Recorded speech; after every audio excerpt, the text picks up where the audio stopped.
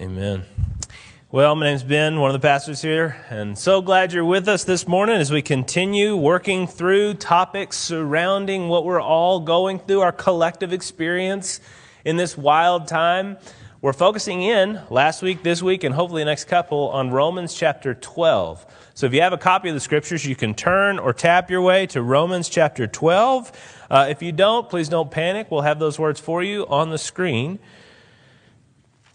But part of what we're doing with Romans chapter 12, like I said, is just continuing to try to medicate, lead well through, tap into the resources of the scriptures in order to grasp some of what God has for us in this time. He expected this kind of thing to happen.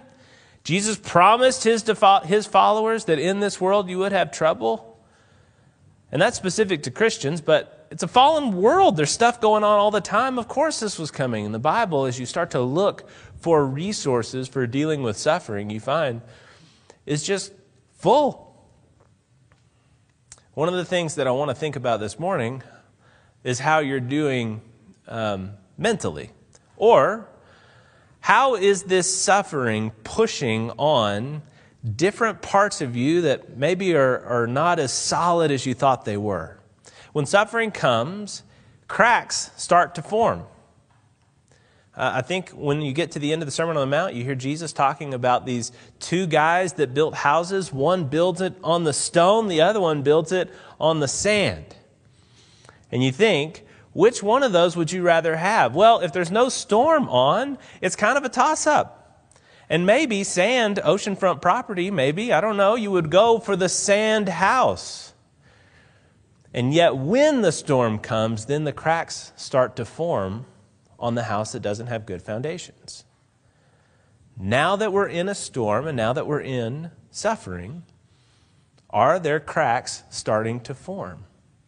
Are there cracks starting to form for you mentally? Is there a stress level that you don't have a release or distraction for anymore? Is there an anger level that you don't have a release or distraction for anymore? Are there weird thoughts or dark thoughts? All these reports about people having these very strange dreams and these anxiety-producing, constant, night-shaking dreams. How are you doing? I want to try and medicate today based on the scriptures that we have. And if you look at Romans 12, 1 and 2, it talks about it. It'll help us to fortify, to defend our minds. Romans chapter 12, let's go ahead and read verse 1. That's what we talked about last week. And then we'll read verse 2. It says, I appeal to you, therefore, brothers, by the mercies of God, to present your bodies as a living sacrifice, holy and acceptable to God, which is your spiritual worship. Don't be conformed to this world, but be transformed by the renewal of your mind. That by testing, you may discern what is the will of God, what is good and acceptable and perfect. Now, I hope that you heard what he's saying there. He's talking about a perspective change, a renewal that takes place in your mind. When I was growing up, the pastor that I sat under, he talked about these verses a lot, and he would often talk about the perspective that you have, sort of like glasses.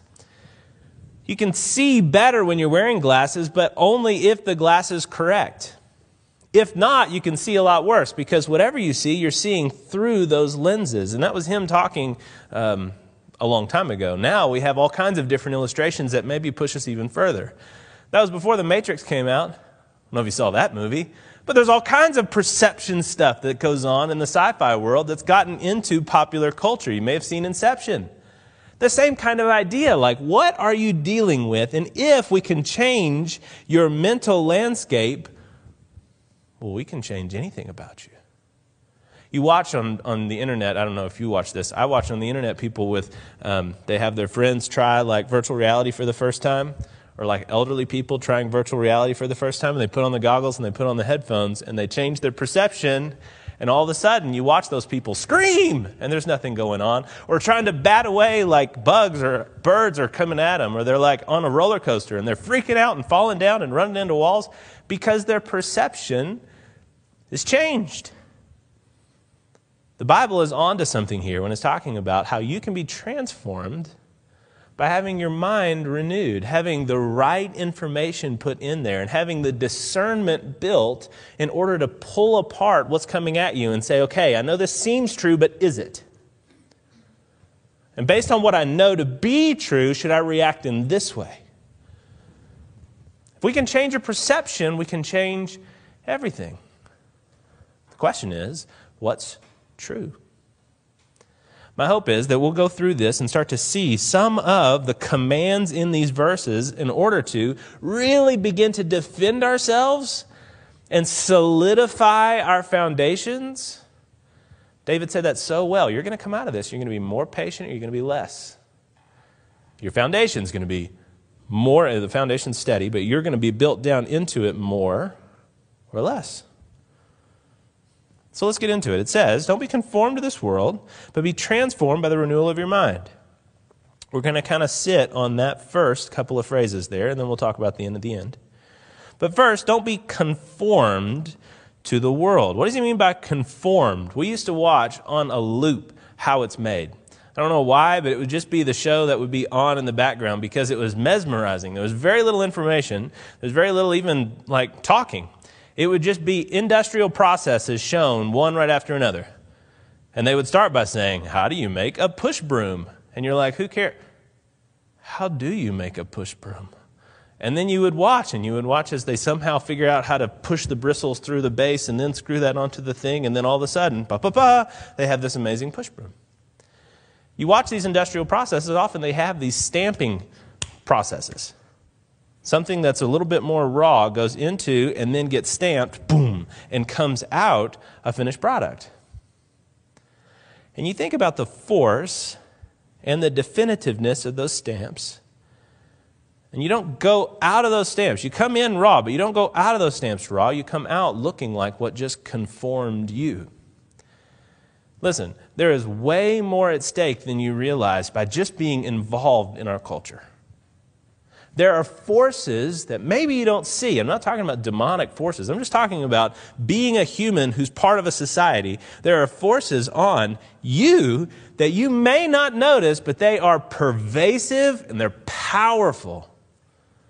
See, often I don't really need to get you to do what I want you to do.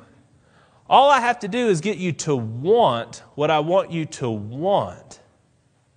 See, if I put my battle line, if I put the front on your desires rather than your actions, I win. If I can lead you around by your desires, then you'll end up doing what I want you to do. That's the whole theory behind marketing. And can I tell you it works? Now, I don't know that there are many places, and please forgive me if you're a Taco Bell owner or employee. I don't know that there's many places that I trust less to have really increased their cleanliness in all this. But they had a commercial recently about Taco Bell food. And I was full. I had already eaten. I was sitting on the couch with my wife. We're watching a show. And this ad comes up. And gosh, if I didn't want to go right then and get a bunch of tacos. It looked so good. And they didn't tell me to go get tacos. They were telling me about how much they care about me in this COVID crisis. And, I really feel the love from Taco Bell. But what they showed me was something for me to desire. And they had me. Now, by Rachel's admonition, I didn't get up in that moment and go try and find an open Taco Bell. But, do you see? If I can get you by the desires, then I've got you totally. And that's the front our society kind of works on. The Bible has known that from the beginning. See, in the beginning of the Psalms, so if you open up the Psalms, the Psalter begins with Psalm 1, and it says, "Blessed is the man who walks not in the counsel of the wicked, nor stands in the way of sinners, nor sits in the seat of scoffers, but his delight is in the law of the Lord.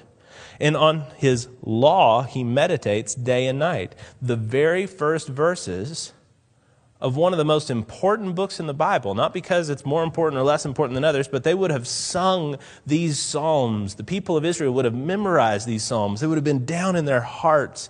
And the very first words of the very first psalm talk about thinking about who influences you and what your desires are. Do you desire to sit in the seat of scoffers? Or is your delight, your desire, God's ways? Think about being a teenager. that moment where you go from being a kid to being a teenager and having primary influencers be mom and dad to primary influencers being your kind of friend group.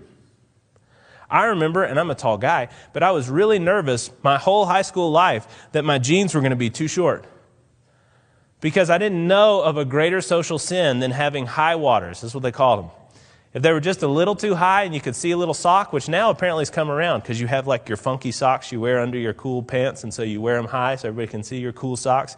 But when I was in high school, that was social suicide. And I can't tell you the social anxiety I had about making sure that my pants went low enough. And I was not sagging. I wasn't a sagging kind of a guy, but I did whatever I had to do to make sure that my incredibly long legs were covered. Why? It wasn't a rule. I wasn't going to get punished. But there's a groupthink that conformed me. There's a social pressure that conformed me, that said, don't be different and do be cool. And please define the word cool for me. Do you see? You are daily being conformed to a standard, often by your desires, what you're delighting in. Can I tell you how often I feel like we've lost the battle with a person when you can tell that they're bored by the things of God? It's not an information gap. It's not that they do know or don't know a specific thing I'm trying to tell them. It's just you can tell that they're kind of over it. What that means is not that God's truth is not compelling. What it means is that their desires have been conformed in a different way. And what is this thing that's conforming their desires? It says, don't be conformed to this world. Now, if you read through the Bible, especially the New Testament, that concept of world comes up a lot. A lot of times we ask people when they're exploring the Bible for the first time to read the Gospel of John. In the Gospel of John, that word world, or that concept of the world, comes up constantly in Jesus' teaching. What does he mean by it? Well, it's a little bit difficult for me to define for you because it's really a negation. It's like a shadow. What is a shadow? It's the absence of light. What is the world? It's kind of like all human endeavor outside of God's kingdom, outside of God's will. And you can think of that in a lot of different ways as sort of a hydra, because it's not really just the most wicked thing you can think of. It's actually anything that you do that's not for the glory of God. Now can you see how our command not to be conformed to this world really is much more tricky than us just saying, well, don't play dice, don't dance, and don't go to the movies. Then you'll be okay. Really? I think, according to this, that the world is everywhere. Not conforming to the world isn't simply an isolationist move. There's certainly things I'm going to keep myself from, but that's not really what we're talking about. In fact, we need a much higher level of discernment, which is what this verse promises us, to say instead, I'm going to find what is good in the world, what God has given me to enjoy. Paul, the same guy who wrote Romans in these verses, also wrote Philippians, and he says in Philippians 4, finally, brothers, whatever is true, whatever is honorable, whatever is just, whatever is pure, whatever is lovely, whatever is commendable, if there is any excellence, if there is anything worthy of praise, think about these. Do you see how that could be anything? A degree of God's creative glory, of His beauty, of His design, of His desires for us. A degree could be almost anywhere. And that seeing the good in that thing and trying to bring that good into the fore. Do you see how that could be part of what we are commanded to do as followers? I don't know what comes into your mind when I say the word culture wars, but Christians have been accused of all kinds of things with the way we interact with the world. Can I tell you that this is the secret of it? From the beginning, we were called to be gardeners. You are called to be a gardener. You're called to look at a place and see its potential. You're called to see a group or an activity or an idea or a movement and look into it and say, okay, what is the potential in this? What is commendable? What is lovely? What is worthy of praise? How do I find that, and how do I blow that into flame? Some things you can't do that with. We would not call on anybody to get into the assassin's world and try to figure out what's commendable about killing people for money. No, there's some stuff you got to just work against. But do you understand how every other occupation, because I'm struggling to think of too many others that fit into that world, but do you understand how almost every other occupation needs Christians to jump into it and to engage it at that level?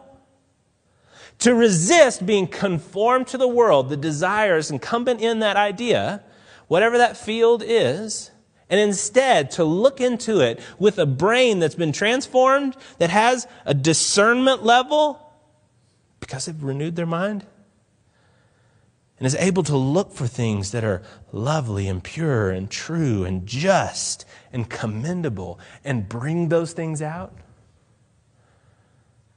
Yes, we want everybody to know about Jesus. That's the thing we're doing. But part of how you're going to do that on a daily basis, as a teacher, as a mom, as a programmer, as a nurse, as a whatever,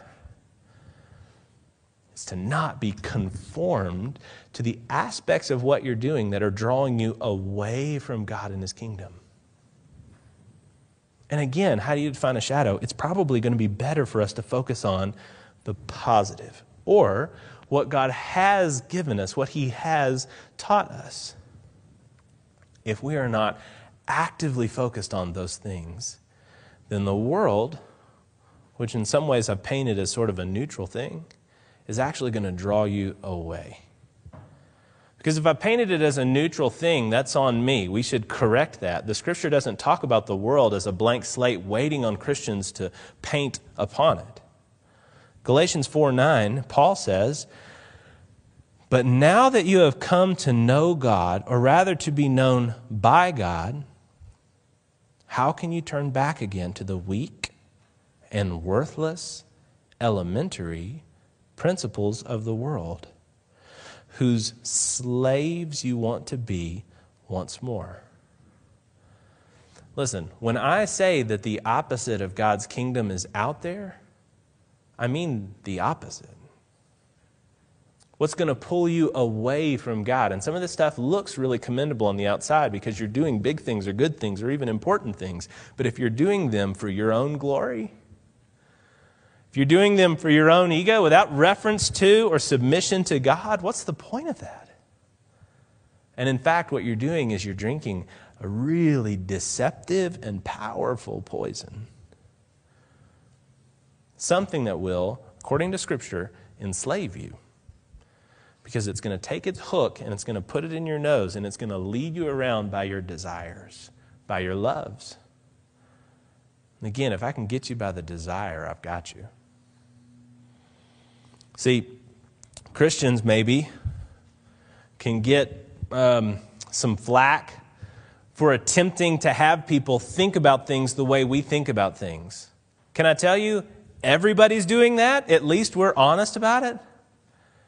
Of course we want you to think about things the way we think about things. That's why we're saying, don't be conformed to this world, but instead we're going to be transformed by the renewal of our mind. What do we mean by that? Well, one thing that we need to do, working to turn the world right side up, is to understand that it is upside down. That's what we're talking about by not being conformed to the world. One interesting passage in the book of Acts is the church is exploding out from Jerusalem. The people in all these different cities that are experiencing Christianity for the first time and seeing these Christians start to really multiply in number, start to argue against it because they see that the worship practices of the Christians are not like the worship practices of these cities. And one riot breaks out in Acts chapter 17, and they argue against the Christians and say, "These men who have turned the world upside down have come here also."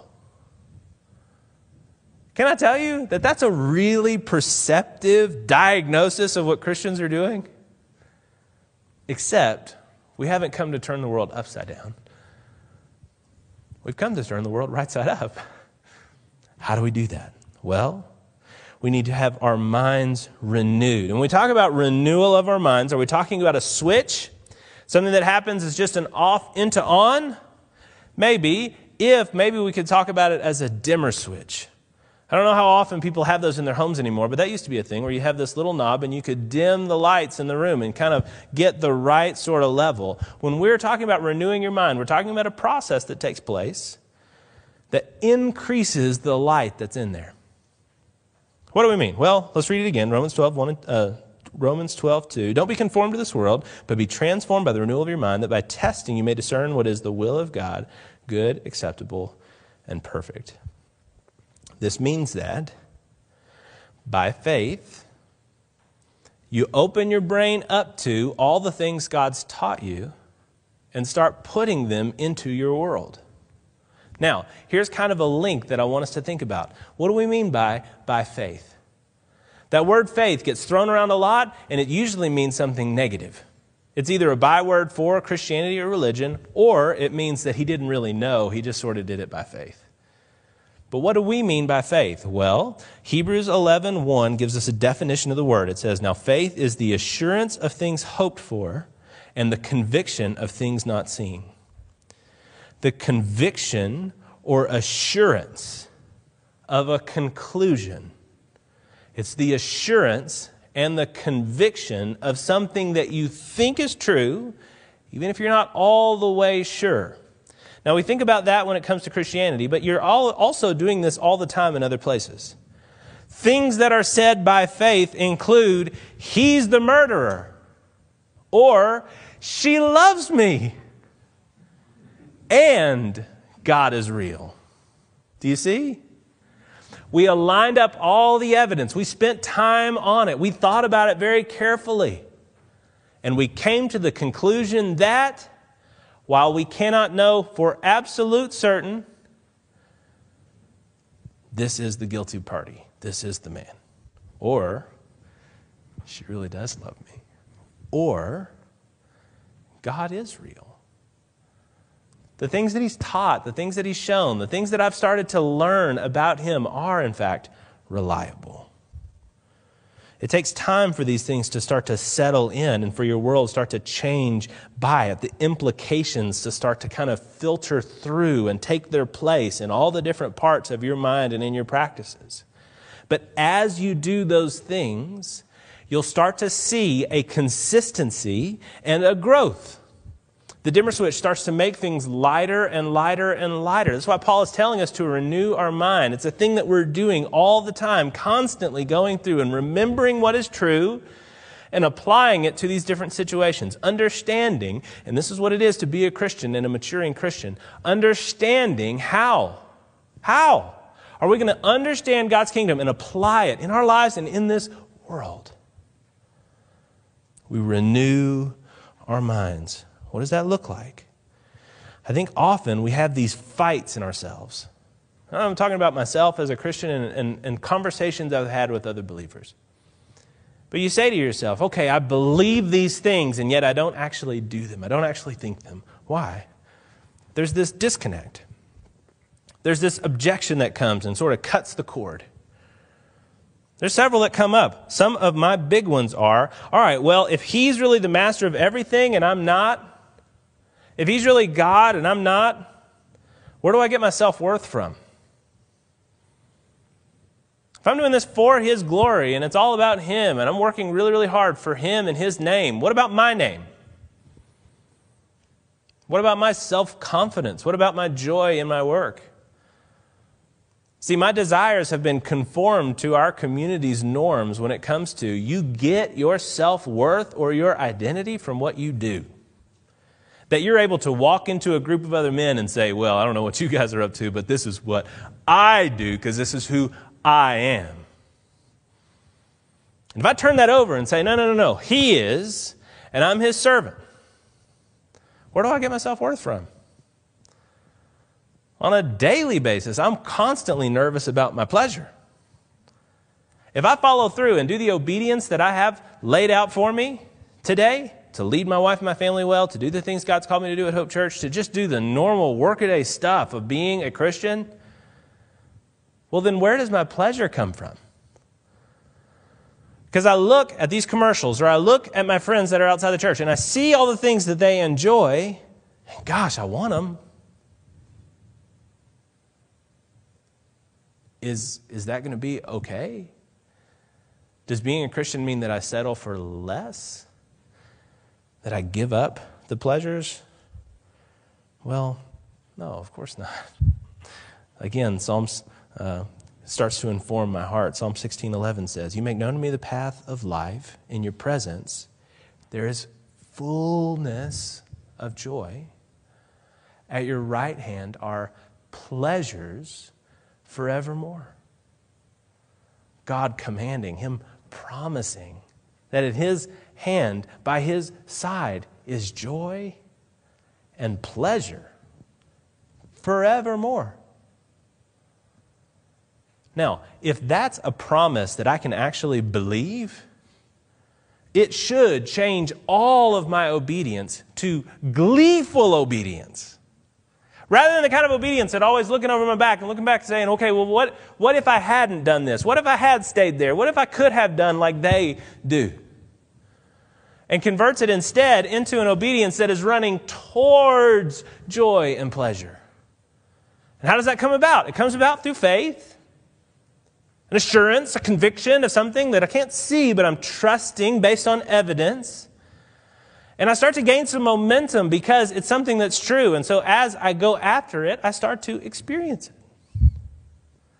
God's love, His promise of joy and pleasure, His promise of peace that comes. That's what He's saying. He's saying as you gain this mind, as you renew your mind and you start to understand the will of God, what is good, acceptable, and perfect, you are gaining what is, did you hear it? Good, acceptable, and perfect. Not just right, wrong, good, but actually good. Tastes good, feels good, is good. That's what's promised for you. That's what you're going for. That's what this transition, this trade-off actually accomplishes for you. We talk about cracking up. What if you had the integrity, not of moral, intense fiber, but just of consistent, work-a-day obedience that said, I trust God. I trust God with my pleasure. And because I trust God with my pleasure, I'm not really that nervous about a virus. Because He's bigger than the virus. Yeah, I trust God. I trust God with my self-worth. So, jobs come, jobs go. The company I'm in gains in its influence and power and stability, or loses its influence, power, and stability, and I'm good. Why? Because my self-worth is built on something else. I'm not going to crack. Do you see?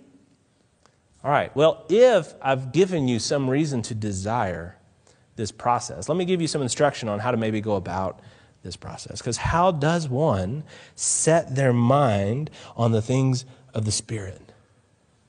Well, there's a couple of different things I want you to do, or ways I want you to think about disciplines that we are always giving you or pushing on you, inviting you to, enticing you to. That would be studying His Word, prayer, being with His people, pursuing obedience, those things that we're always throwing out there. Here's what I'm hoping you're going to do with those, and I made them all start with an S, so maybe they'll be memorable for like 45 seconds. One is to soak.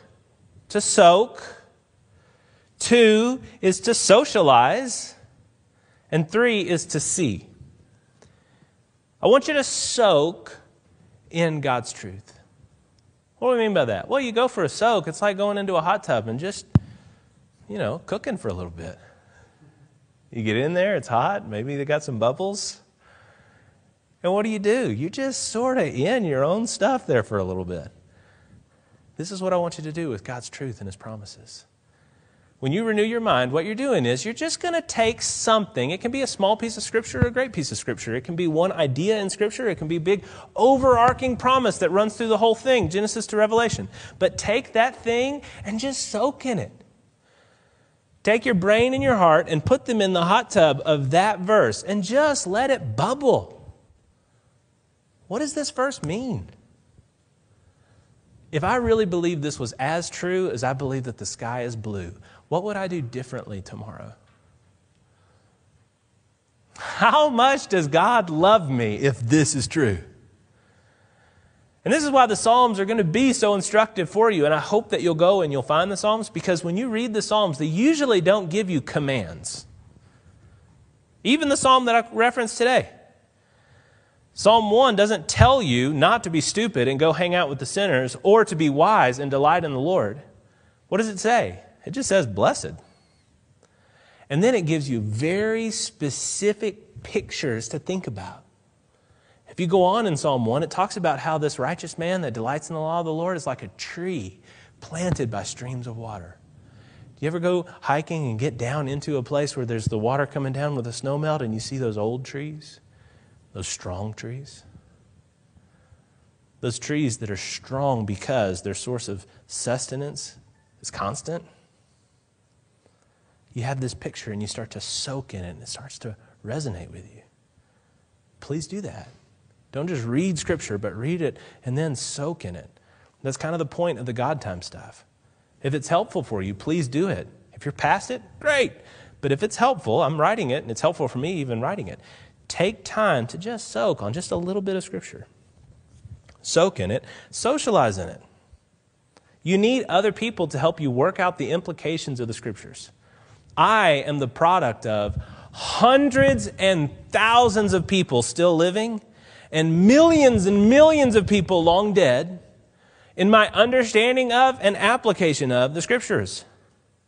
The way I live out the Scriptures is a product of the church. Not that the church took the Scriptures and invented something new or used them and started improv off of them, but the church took the Scriptures and just started learning what they mean and actually started trying to put them into practice in modern American culture. So, socialize. Okay, we can't do that now. Yes, you can. You totally can. You can call people constantly. You can Zoom weekly with our community groups, and you're here now.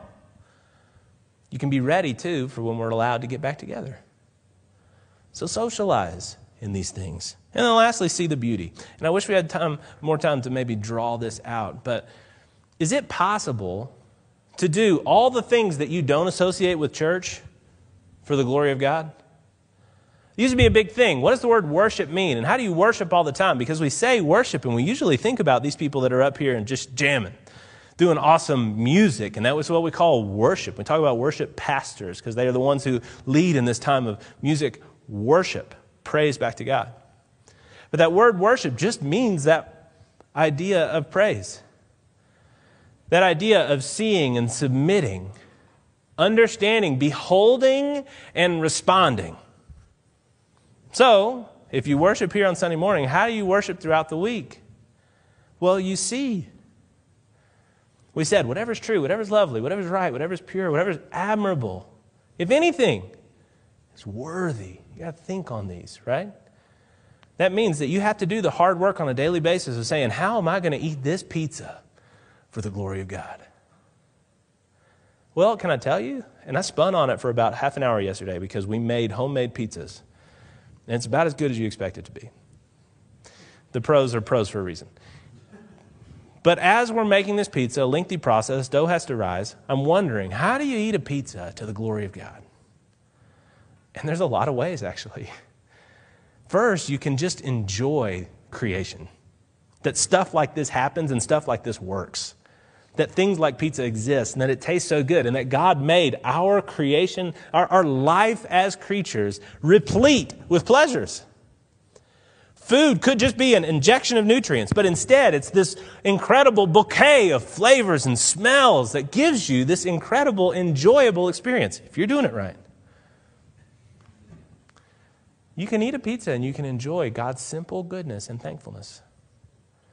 You can also be thankful that we live in a culture that has so many cultures kind of sewn together. Why do we have access to pizza? Because some Italian once upon a time came to America, or some America went to Italy, and they learned about this process. And you can start to think about all the different ways in which God's given these cultures access to one another. You can follow the ladder of beauty or pleasure up, and then you can start to look at the network of connections out and start remembering our duty to take the gospel to all people. Oh man, that's exciting. And it gets you kind of pumped. And you start thinking about the different possibilities, the different opportunities to help other people enjoy the kind of enjoyment that you're enjoying. Do you see how your mind is renewed? Your foundation becomes firm. Your pleasures become real. Romans 8, so same book that we've been reading, it says, "For those who live according to the flesh set their minds on the things of the flesh." Flesh is similar to world. "But those who live according to the Spirit set their minds on the things of the capital S, Spirit. The mind that's set on the flesh is death, but the mind that is set on the Spirit is life and peace." Don't you want that? All right, if you're already a believer, it's going to be a daily pursuit. Do it. But if you're not a believer, don't you want that? I'm being totally upfront. I'm trying to hit you as hard as I can in the desires. Because if you'll start to think, you'll start to desire, you'll really start to pursue. Maybe it's right, maybe it's wrong. I think it's true. I got all kinds of great arguments for it. But take your next step. Give it that much more investigation. Could this really be what you could build your whole life on and find life and peace? Let's pray. Lord and Heavenly Father, I ask right now that you would, by your grace, give us the ability to start renewing our minds. It's going to be a process. It's going to be an effort. It's going to take time. And yet the fruit of that effort is worth it. We start to get what is good and acceptable. The things that you've given us because you're good. You're a God of pleasure. You're a God of all light. Every perfect gift comes down from above. Father, and so we just pray right now that you give us the grace to set ourselves to pursue you, to renew our minds so that there's some stability and we don't become people who crack. Pray these things in your Son's holy name. Amen.